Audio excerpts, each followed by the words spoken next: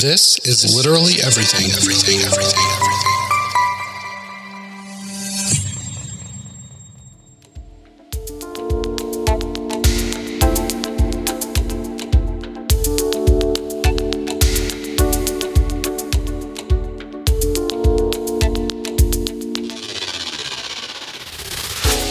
Hey everybody. Dang, February flew by. I managed to read 16 books though, and I listened to 2 audiobooks. Well, one of them I read and listened to. And I managed to turn a year older. Such an overachiever. I got a lot of reading done this past week. I took a week off of work for my birthday and just kind of hung out with friends and traveled around, saw some things, did some things, and ate way too much. And now I'm ready to do a wrap-up for this past month. We'll start by looking at some of the books that I read this past month, and then look at the arcs I read that will release in March, as well as some of the books that I plan to tackle this coming month, and others that are releasing that I'm really looking forward to. So without further ado, let's look at what I read this past month.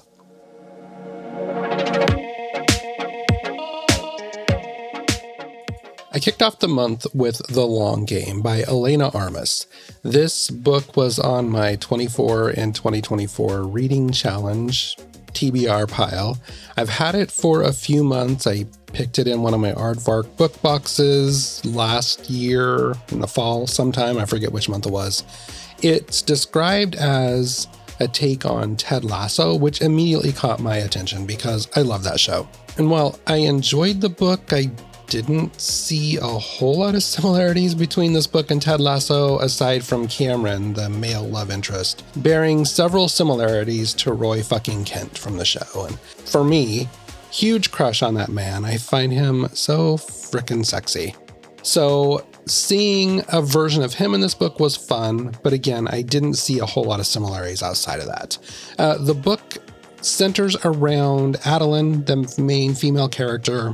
She gets into a scuffle with the mascot of the Miami Flames during a private event. Now, this is captured on film. It goes viral. The bad thing about this is that Adeline's father is the owner of the Miami Flames, and she works for the team.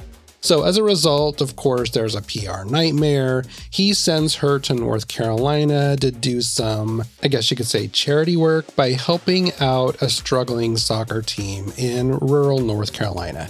Naturally, when she gets there, the cute Airbnb she thought her assistant had reserved for her is actually taken by this mean, gruff British man with a beard. They don't exactly start things off on the right foot. She finds out that she's actually reserved to sleep in the shed behind the main cabin, which just sets off all sorts of issues. She then goes to meet the team the next day, finds out that it's not actually an adult soccer team, but rather a team full of age 9 to 11-year-old girls. And Cameron Caldani is their coach, the guy who she had the issues with at the cabin. Also, Cameron is a recently retired soccer star from LA. He's hiding out in North Carolina, coaching this team. The two, of course, eventually fall in love, blah, blah, blah. You kind of get the gist. So first of all, it was cute. Cameron is definitely a Roy Kent knockoff, which I loved. He and Adeline had some good chemistry. My problem with it was it's touted as being like a soccer love story, but there wasn't enough soccer for me. I wanted to see their romance blossom with these kids and how they help these kids reach their full potential. I thought that was the most interesting part of the book.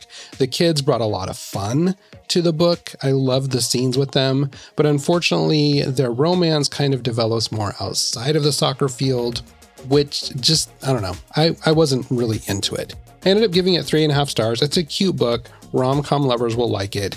I just wanted more soccer. The next book that I read was The Last Love Note by Emma Gray. I was trying to read a few more romances this month. You know, it's a month of love, blah, blah, blah. And I've had this one on my TBR for a while. It was a book of the month pick last fall. The synopsis sounded interesting. I didn't add it to my box, but then over the weeks after the book was released, I saw a lot of buzz about the book and how great it was and how emotional it was. And while I enjoyed the book, it wasn't as emotional as I expected. And I think maybe since it didn't meet those expectations, I didn't enjoy it as much as I hoped to. I still liked it, didn't love it. The book follows Kate, a 40-something-year-old widow. She's doing her best to get by after the death of her husband, Cameron, and Cameron died very young. She's raising her young son. She works in fundraising for a university in Australia, doing the best she can, but often feels as though she's moving through life without any real purpose. It isn't until she and her boss, Hugh, get stranded during a work trip that she has this chance to really sit back and breathe, and she just realizes that she needs a change. She wants to write that book she's always dreamed of writing. She wants to get away for a while. Maybe she just needs to allow herself to fall in love again. No, I loved all the characters in the book. I could easily connect with Kate. And Hugh, her husband's friend and Kate's boss, was also a super nice guy. He's kind of the love interest here. The writing's strong. I liked how the author alternated between the past and present as we learned about Cameron's illness and how Kate maneuvered his end-of-life care, and then eventually how she learned to move on. The author of this book lost her husband at a young age, and so she's no stranger to grief, and you can tell that she channeled what she went through into this story. She portrayed Kate's emotions with a lot of depth and vulnerability. The narrative flowed smoothly. There was a lot of good comedic relief peppered throughout the book, which helped kind of alleviate some of that heavier stuff. Again, I just was surprised that I wasn't as emotional as I expected to be. But overall, this is a really well-written book. It's enjoyable, has some good, relatable characters, a well-paced plot, and I ended up giving it 3 3/4 stars, rounded up to 4 on Goodreads. The next book that I read was In 5 Years by Rebecca Searle. And this was another instance of me looking for a nice little romance for a Valentine's Day read. Found this one on sale on Apple Books, decided to give it a go, had some good reviews. And as you know, I love a rom-com with a time travel, second chance trope, so I snagged this one as soon as I read the synopsis. And while this ended up being completely different from what I expected, and it wasn't really even a romance, I still really enjoyed it. This book focuses on a woman named Dani Cohen. She's very driven, very organized, and she has this very specific 5-year plan. She plans to land her dream job at this prestigious New York law firm. She wants to marry her wonderful boyfriend, David, and she wants to buy a place with him near Gramercy Park. And things are going pretty well for Dani. She aces her interview. That same night, her boyfriend takes her out to celebrate. He ends up proposing. Things are right on track. They go home after dinner. They sit on the couch. Dani dozes off, and when she wakes up, she realizes that it's the same day in December, but it's 5 years in the future. It's 2025. She's in a completely different apartment. She has a very different ring on her finger, and there's a very different man by her side. She doesn't know who this dude is. She has no idea where she is, but she feels really strong, positive feelings for this guy. She ends up having sex with him. She falls asleep again. When she wakes up, she's back in 2020 in her apartment that she would expect to be in, along with her fiance. She tosses it off as nothing more than just a very vivid dream. But then 4.5 years later, she runs into this guy from her dream. This time, he's dating her best friend. Well, she knows there's no way that she would ever steal her best friend's boyfriend. She and David are still engaged. They still haven't gotten married, but they intend to. They've just been very busy. But this revelation of meeting this dude who she had a very intimate encounter with in her dream, she decides, I need to get busy. I need to get married to David, and I got to make sure that things don't pan out the way they did in my dream. But what she learns is that life often has other plans for us. And that's all I'm going to say about the plot. What I will say is I loved all of the characters. Really, really enjoyed them. And I love the way this one unraveled. Like I said, it wasn't really so much a love story as it is just a story about life and how things don't always go as planned. And I can really relate to that because I have anxiety Much like Danny, I'm a list maker, I am a goal setter, and I try to keep things on track. It just helps me manage things better. But of course, when things go a little bit off the rails, then it stresses me out, and I'm such a control freak. I try to pull them back onto the path that I thought I should be on. But then oftentimes, as the book tells us, sometimes things work out the way they need to, just differently from the way you expect them to. Overall, I really like this one. It wasn't the cutesy time travel rom-com I was expecting, but it's definitely a beautifully crafted novel with a heartfelt message, very thought-provoking story. Definitely recommend this one. I gave it 4 stars. The next book I read was A Love Song for Ricky Wilde by Tia Williams. I got this in my Aardvark book box this month, and I can say after reading this book, I am a hardcore Tia Williams fan. This was my first book by her. It definitely won't be my last. I've had her other book, 7 Days in June, which is highly recommended. Had it for probably a year now, just haven't gotten around to it. I'm definitely going to be bumping that up on my TBR and hope to get to it at some point this year. This book centers around the very impulsive and artistic female main character, Ricky Wilde. She's the black sheep of her wealthy Atlanta family, and unlike her socialite sisters who followed in the family footsteps and invested in their family's funeral home franchise, Ricky decides to take another path for herself. She meets this woman named Miss Della, who has a place in Harlem, and there's space on the bottom floor of her, I don't know if it's a brownstone or whatever she lives in, that she offers to let Ricky rent from her and transform it into a flower shop, which is something that Ricky has always wanted to do. To help promote the flower shop, Ricky starts making bouquets and takes them around Harlem and takes photos of them in very important places in Black history and then posts them to Instagram. While she's in one of these neighborhoods, she meets this very mysterious stranger named Ezra. Their connection, their attraction to each other is immediate, it's undeniable, and it sets in motion a series of events that will change both of their lives. Ricky dives deeper into the world of art and music and literature in Harlem that was all inspired by the Harlem Renaissance, and she finds herself drawn more and more to Ezra. The writing is very poetic, it's beautiful. I love the vivid imagery that Tia Williams creates. Ricky was a character that I immediately fell in love with. Being the outcast of my own family, her struggles to fit in with her family, and deciding to just choose her own path and chase her own dreams really resonated with me, and I really loved the connection that she had with Ezra. I also really love the supporting characters. Tuesday, who was a child star who befriends Ricky, is really fun. Miss Della is just adorable. I loved her. I loved the blend of history with a little magical realism and the romance. It was just perfect for this month. I really, really, really loved this book and I highly recommend it. I gave it 4.5 stars. And the next book that I read this month was Good Material by Dolly Alderton. This was the Read with Jenna pick for this month. It was an add-on in the book of the month this month, so I went ahead and chose it.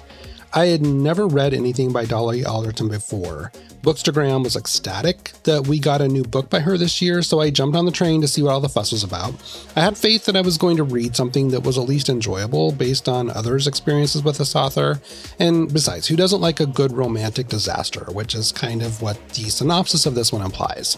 The book is mostly focused on and told through the first-person perspective of Andy. He's this ordinary guy in London trying to make it in the world. He's got a stand-up career in the works. He has a nice, cozy life with his girlfriend, Jen, who he thinks is the love of his life. But then one day, Jen unexpectedly breaks up with him.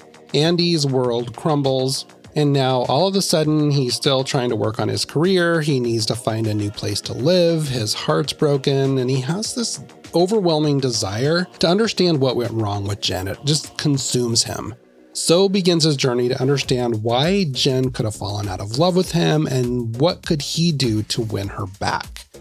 I had mixed feelings about this book until I got closer to the end, and then I really ended up really enjoying it. And my mixed feelings came from not really understanding Andy and why he couldn't see what was wrong. It felt like he was this man-child just kind of bumbling through life expecting things to just work out for him and not really taking a step back and learning what he could do better to maybe fix parts of his life. By the time I hit the halfway mark, I was so frustrated with him that I almost gave up on the book, but decided to push on because I knew a lot of people were really praising this one.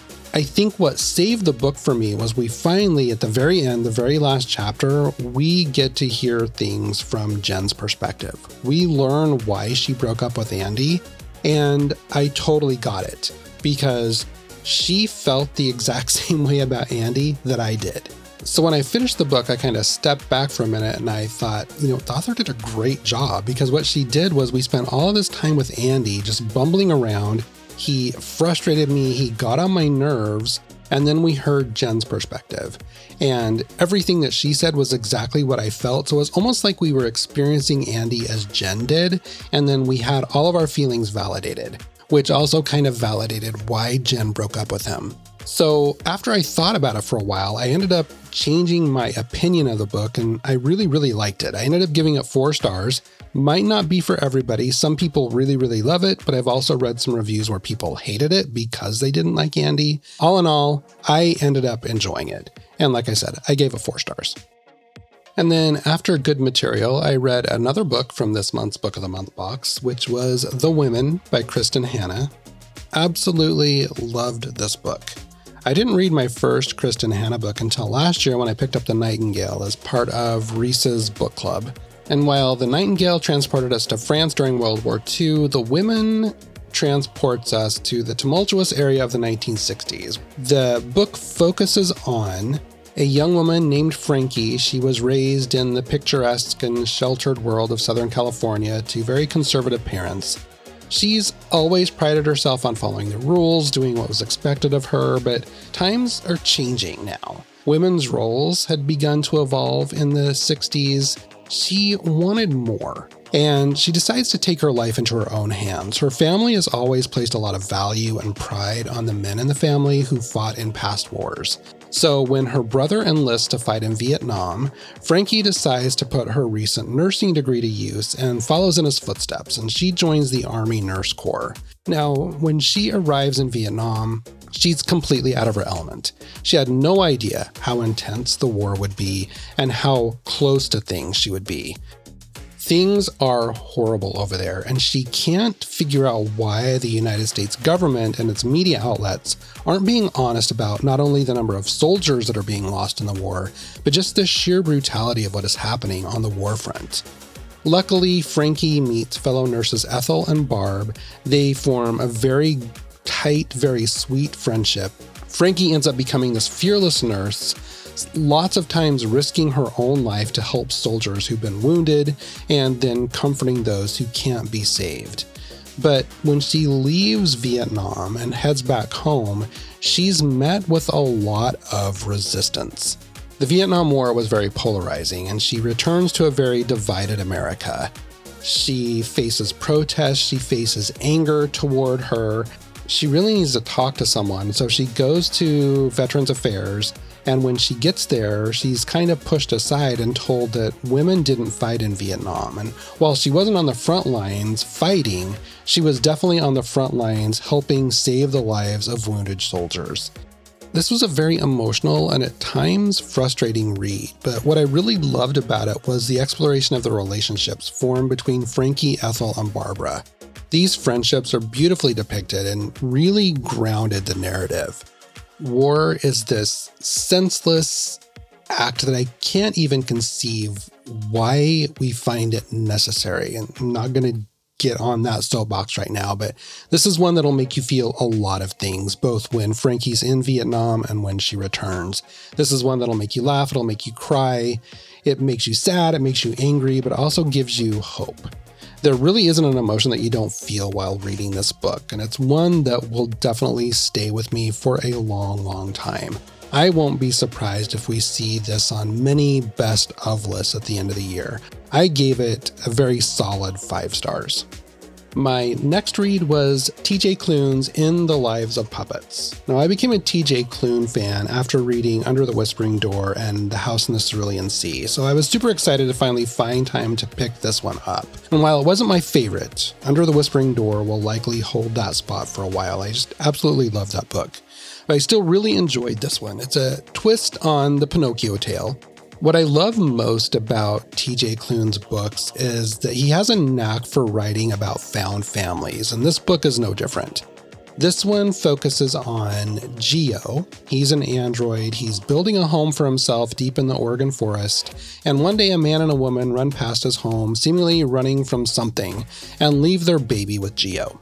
Years later, the baby, named Vic, lives with Geo, who, again, is an android, and they've fixed up 2 robots, and they've managed to repurpose them. We have Rambo, who is this hyperactive Roomba-like vacuum with a lot of anxiety, and then Nurse Ratched, who is a surgical robot with a very dark sense of humor and a penchant for violence.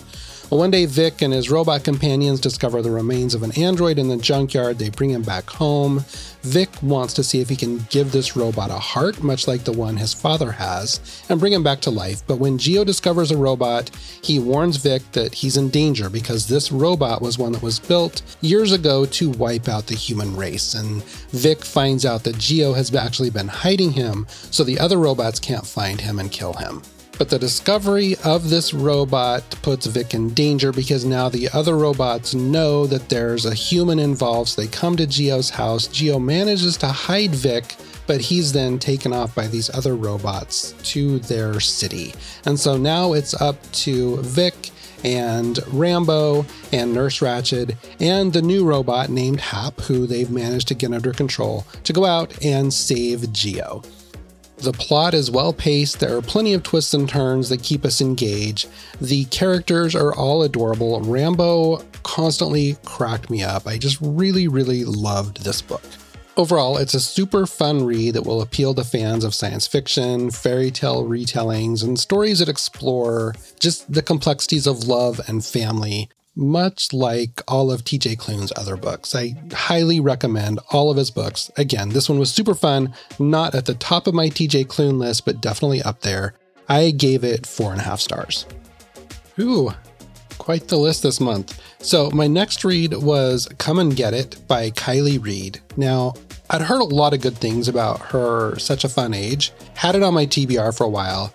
When I saw that GMA picked her latest, Come and Get It, as their February book club pick, and it was available on Aardvark, I went ahead and snagged it, even though I absolutely hate the cover of this book. I don't like the green and yellow cover. I get why there is a pig on the cover because this takes place at the University of Arkansas, which are the Razorbacks, which is a pig.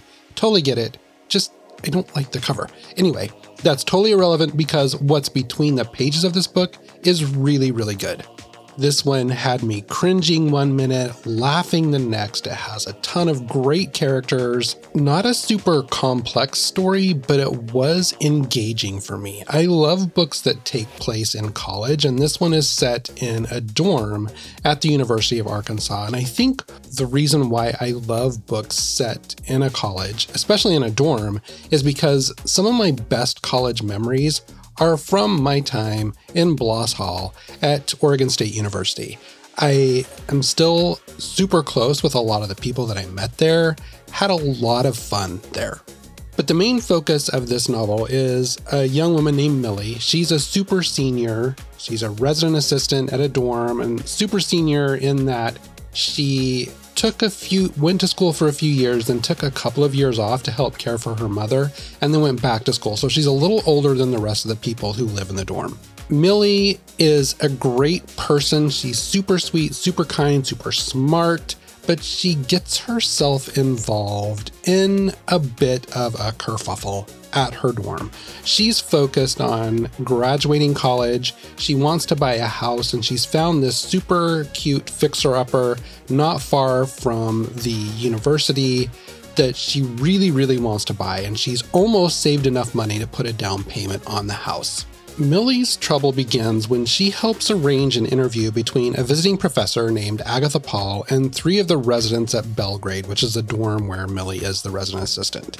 Agatha intends to interview the young women about weddings for a new piece that she's working on, but then after chatting with them, she decides that she wants to switch her focus to their views on money and how they come about it, their attitude toward it, because some of the girls are obviously there on their parents' dime and have never really had to work hard for anything in their life.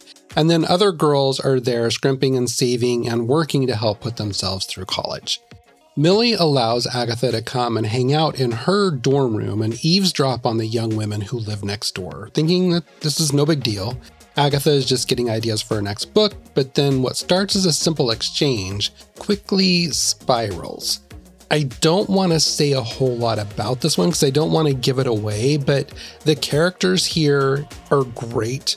The writing is sharp, it's witty, there's a lot of humor, there's a lot of heart, and I loved how the author was able to take this one bad decision that Millie made and turned it into something so big. You know, college is a time when we're finally on our own. This is when we really learn how to be adults. Some of us have to pinch and save and earn money to keep ourselves afloat, much like I had to do. I'm still paying student loans. We juggled several jobs along with our studies, and there are others who had wealthy parents and scholarships, which allowed them to worry about studying and partying. I loved how Reed portrayed these characters in her book.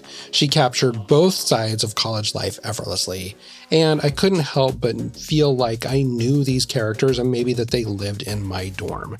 There's a lot of sharp wit, a lot of heartfelt moments here. I ended up really liking this one a lot more than I expected. It's going to stay with me for a while. It left a lasting impression, and this is one that I might go back and reread again at some point. If you're like me, you'll likely see yourself and people you knew in college on these pages. I gave this one 4.5 stars. Okay, I have 4 more books that I read this month. I didn't expect this to go as long as it is. Dang. Okay, the next read was, and I'm going to butcher this name, I think it's Yangtze Chu's The Foxwife. I heard a lot of early buzz about this one, so I went ahead and added it to my February book of the month. It's described as a historical fantasy, and it blends a bit of mystery along with Chinese folklore. And it was very interesting. I haven't read anything like this, I don't think ever. But the novel switches between the first-person point of view of Snow. She's a fox who's taken the shape of a woman. She's in search of a man who killed her pup 2 years ago. She's seeking revenge. And then we also get the third-person point of view of Bao, a detective who's investigating a recent string of murders that he believes may have been carried out by fox spirits. And Bao has this uncanny ability to detect when people are lying, and this is due to, when he was a kid, a nanny that he had summoned a fox spirit to help cure him of this mysterious ailment.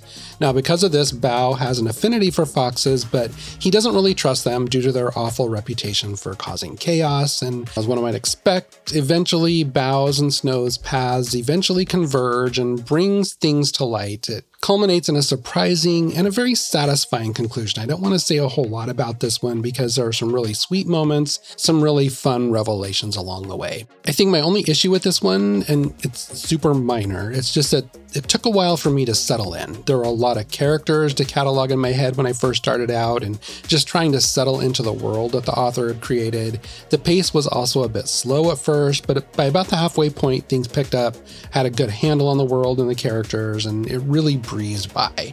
Overall, I found this to be super captivating. It's thought-provoking, it's fun, the characters are great, I love the mythology, very imaginative. I gave this one 4.25 stars. Okay, starting to wind down, the next read was Night Watching by Tracy Sierra. Y'all, this one had me on the edge of my seat from the very first sentence. No lie. I had not heard anything about this book until I saw someone on Bookstagram post about it. It just released. It's about a woman who is putting her kids to bed. She stands up, she turns around, looks out in the hallway, and she can see the shape of this very huge man standing on the staircase. He has broken into their house. She has no idea what the fuck she's going to do. She manages to stay quiet. He goes into a different part of the house. She grabs her kids, and manages to get downstairs and hide in a little secret room beneath the stairs. They live in this old farmhouse in New England with all kinds of nooks and crannies. So she's stuck now behind the stairs in this room. She can hear this big hulking man walking through their house. He's calling to them. He's mocking them. Now she has two very young kids that she's trying to keep quiet while trying to figure out how she can get out of the house to get help without calling attention to themselves. She left her phone upstairs. She has no weapons. It's blizzarding outside, so it's not like she can get in her car and drive off. It's not easy for her to get out of the house to get to a neighbor's. She doesn't really know her neighbors. Her husband's not home. And as the intruder continues to speak, she realizes that she thinks she knows who he is, but she can't quite place the voice. This woman also struggles a lot with self-confidence. She has a lot of self-worth issues. So peppered throughout the narrative are flashbacks to her relationship with her husband, flashbacks to her trying to figure out who this guy is who's broken into the house, issues that she had growing up, issues that she had with her mother, her father, and her father-in-law. It's crazy, it's intense, and it's structured so wonderfully that there are times when you begin to wonder if this woman isn't just making everything up in her head. It's brilliant. I was on the edge of my seat the entire time. I had to force myself to stop reading because I stayed up until like midnight, which is late for this old man. Finished it in a single sitting the next day. Highly, highly recommended if you are a thriller lover, if you loved locked room thrillers especially, and if you like a good mindfuck, check this one out. Highly recommended. I gave it 4.5 stars. Okay, so the next two books will be super quick because I haven't really had a chance to sit down and formulate my thoughts on these. I just finished reading The Tempest of Tea by Hafsa Faizal. It was fun. It's a little slow. It took a while to get going, but by the time you hit the second act, things are moving really nicely. Lots of good world building.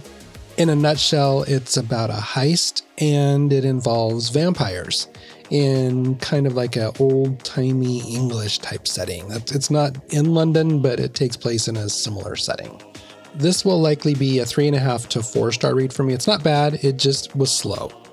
And then my next read is going to be Ashley Winstead's The Other Housewife, which has blown up all over Bookstagram and Book Talk.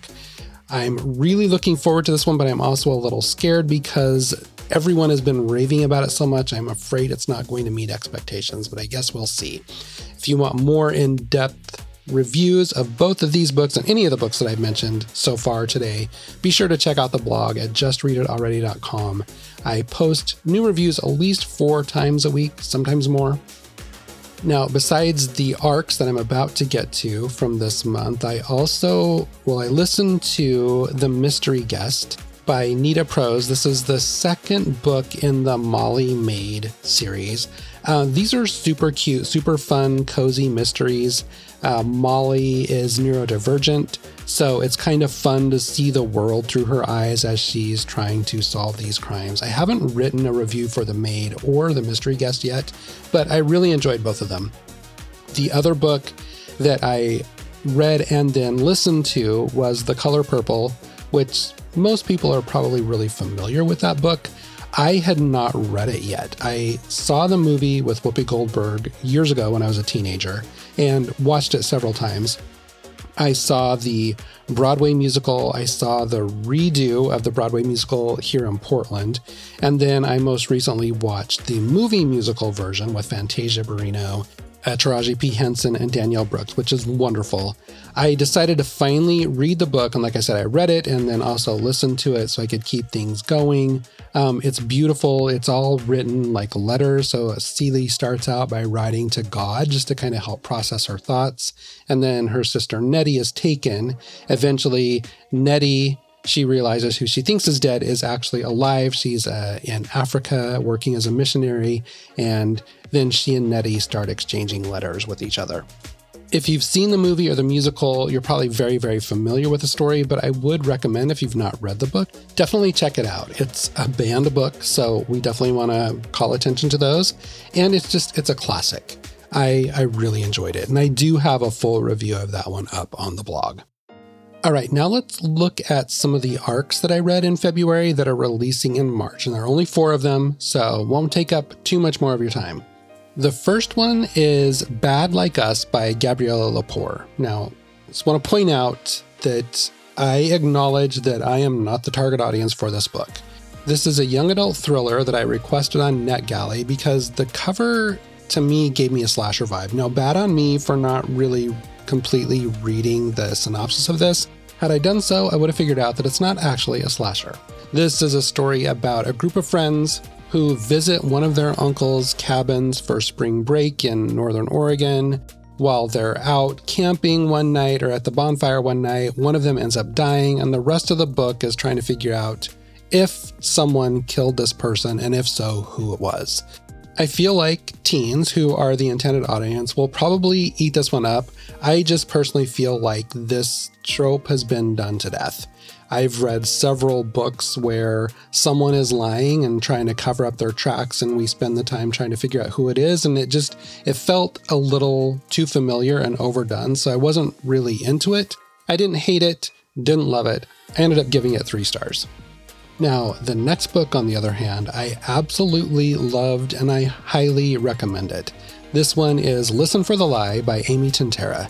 And usually I shy away from the whole true crime podcaster trope in books because, again, I feel like it's been done to death. But the premise of this one sounded super intriguing, so I decided to give it a go.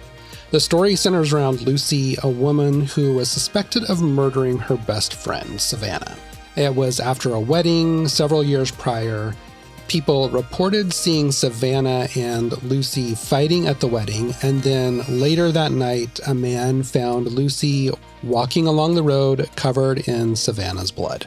Now, Lucy was never convicted of the crime, but many people think she's responsible. She moved away, but then years later, this dude decides he's going to do a podcast on the murder, and it brings Lucy back into the spotlight. She ends up losing her job, her boyfriend breaks up with her. She ends up returning to Texas, her hometown, for her grandmother's 80-something birthday, and runs into the podcaster there, and they decide together they're going to solve this crime. Now, Lucy doesn't remember anything from that night. And people think she's lying, but it's true. She has no memory because she suffered a pretty bad concussion. So she decides she's going to band together with this Ben dude to either clear her name or cement her guilt once and for all and just close the case. This one has a really strong story and some really great characters. I absolutely loved Lucy. She's strong, she's resilient, she's a major smartass. I loved her dark sense of humor and the way she moved through the world. This is a woman with a lot weighing on her, and I loved the way she approached things, mostly because I saw a lot of myself in her. I absolutely loved the mystery. I loved how it all wrapped up. I did not see the end coming. I didn't peg the killer. It was great. I highly, highly recommend this one. Definitely check it out when it's released on March 5th. The next arc was Sulari Gentile's The Mystery Writer. In this one, we meet protagonist Theodosia Benton. She decides to leave university where she's studying in Australia, move to the United States to live with her brother, and pursue her dream of becoming a writer. She spends her days writing in a local bar or cafe. She meets this man who is a writer. They start having, I guess you could say, an affair. He's a much older man. She's hoping that he can at least help her get an agent. A few days later, he ends up murdered. She's the prime suspect. So now Theo and her brother are determined to clear their names, but while doing so, they get themselves wrapped up into a world of conspiracy theories and put their lives in danger. This was unlike anything that I've read before, and there were a lot of elements that I never would have expected to work when blended together, but the author actually pulls them off quite well. There were times when I felt like this book was about to go off the rails, and it almost seemed like the plot was about to crumble at any moment, but the author pretty adeptly kept things on track and wrapped things up in a satisfying way. I had my suspicions of what was going on, but I still enjoyed seeing the resolve in this one. If you like an unconventional thriller, I would encourage you to check this one out. I ended up giving it 3 3/4 stars. And my last arc this month was Dead Girls Walking by Sammy Ellis. Now, if you've listened to this podcast for any length of time, or if you know me personally, you know I am a huge horror fan, especially anything slasher or paranormal. I don't particularly enjoy body horror or gross out scenes, so I often find myself drawn to young adult horror because it tends to be less graphic. One of my favorite tropes is the tried and true campground slasher, where teens are cut off from the outside world, fighting for their lives against some masked killer. It's been a favorite of mine since I was 10 years old and first watched Friday the 13th. Now, because of this, I'm always going to read a horror novel set at a campground. Never going to turn one down. So that, and the amazingly creepy cover of this one, is what drew me to the book when I saw it on NetGalley. The fact that it also focuses on Black queer youth is another strength and another reason why I wanted to check this one out. The story focuses on 16-year-old Temple Baker. She is a young woman whose father was outed as the North Point Killer. He was a notorious serial killer who murdered and mutilated several people in this area. He's been caught. He's now in prison.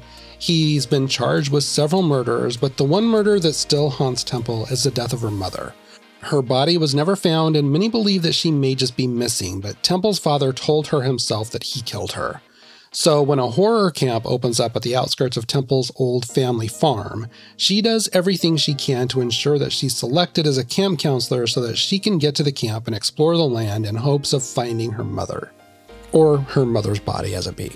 But when she gets to camp, someone ends up getting murdered, and then they realize that there may be a copycat on the loose. All of this sounds great, and there was a lot of potential here. The author does a fantastic job of creating this tense and atmospheric setting, and it's probably one of the strongest aspects of the book. I could easily picture the woods, hear the sounds, feel the energy. I liked Temple. I understand why she was doing what she did. I really felt for her, and I liked some of the other characters, but then there were also a lot of characters that I had no idea who they were, and I feel like they were only put there just to up the body count in the book. The author introduced a nice paranormal element to kind of elevate things, but I gotta admit that I also felt that the plot was a little convoluted. There was too much going on, and for about 80% of the book, I could not figure out what the fuck was going on. There was too much there, and I felt like I was like right on the outskirts about to figure things out, but then I would just get lost again. And it wasn't until the very end when I finally felt like, okay, I have a pretty good handle on this, but then I also felt like there were a lot of elements in this story that either could have been trimmed down or cut completely. In the end, I ended up liking this one okay. I didn't love it. I feel like this one could have been edited a little more, and it would have made it a little more cohesive and comprehensive. In the end, I gave this one 3 stars. Now, normally at this point in time, I would talk about which books I'm looking forward to that are releasing in March. I didn't put a list together, I just realized, and this is already running long, so we'll just skip that this month. But next month, I do intend to read Gideon the Ninth. This is part of my 24 in 2024 reading challenge. This is about like necromancers in space. It sounds really interesting. It's gotten amazing reviews. Not something that I would normally read, but I'm looking to kind of step outside my comfort zone. So looking forward to checking that one out. I also plan to read The House of Last Resort by Christopher Golden. I got this in my February Aardvark box and didn't get a chance to read it this past month, so I'm hoping to get to it this month. This is a horror, I think a haunted house type book. Sounds really good. And then also planning to read The Favorites by Rosemary Hennigan, which is a dark academia book about a girl who goes to school to get revenge on a teacher. This is also one that I got in my Aardvark box a couple of months ago, maybe even 3 months ago, that I just haven't had a chance to get to yet. So looking forward to that one as well. And then I have a buttload of arcs that I need to get through that release in April. These include Bless Your Heart by Lindy Ryan, While We Were Burning by Sarah Kofi, You Know What You Did by Katie Wynn, Providence by Craig Wills, In Universes by Emmett North, The Mother Act by Heidi Reamer, Granite Harbor by Peter Nichols. And then I also have saved space next month to get through at least 3 Book of the Month books and 3 Aardvark books, because I typically get at least 3 in each of my boxes each month. I'm trying to clear them off my shelves as they come in each month rather than let them sit there and collect dust. All right, longer episode today, but there you have it, my February wrap-up and some March hopefuls. Now, I know last month I said that I would continue to release these episodes on the last Monday of every month. I've decided instead to release them on the last day of the month or the first day of the following month. I just feel like that works better with the whole wrap-up aspect of the episode. So start looking for these. There won't be a set day of the week. Just plan on the end of the month or the first of the following month. And just a reminder that you can find more in-depth reviews of all of the books that I've read this past month, as well as months prior, on the blog at justreaditalready.com. You can also find me, I'm very active on Instagram or in the Bookstagram community as at justreaditalreadypod. Love to see you over there as well. I hope you have a great month ahead. I'm looking forward to lots of good books, and I'll be back at the end of the month to share them with you. See you then.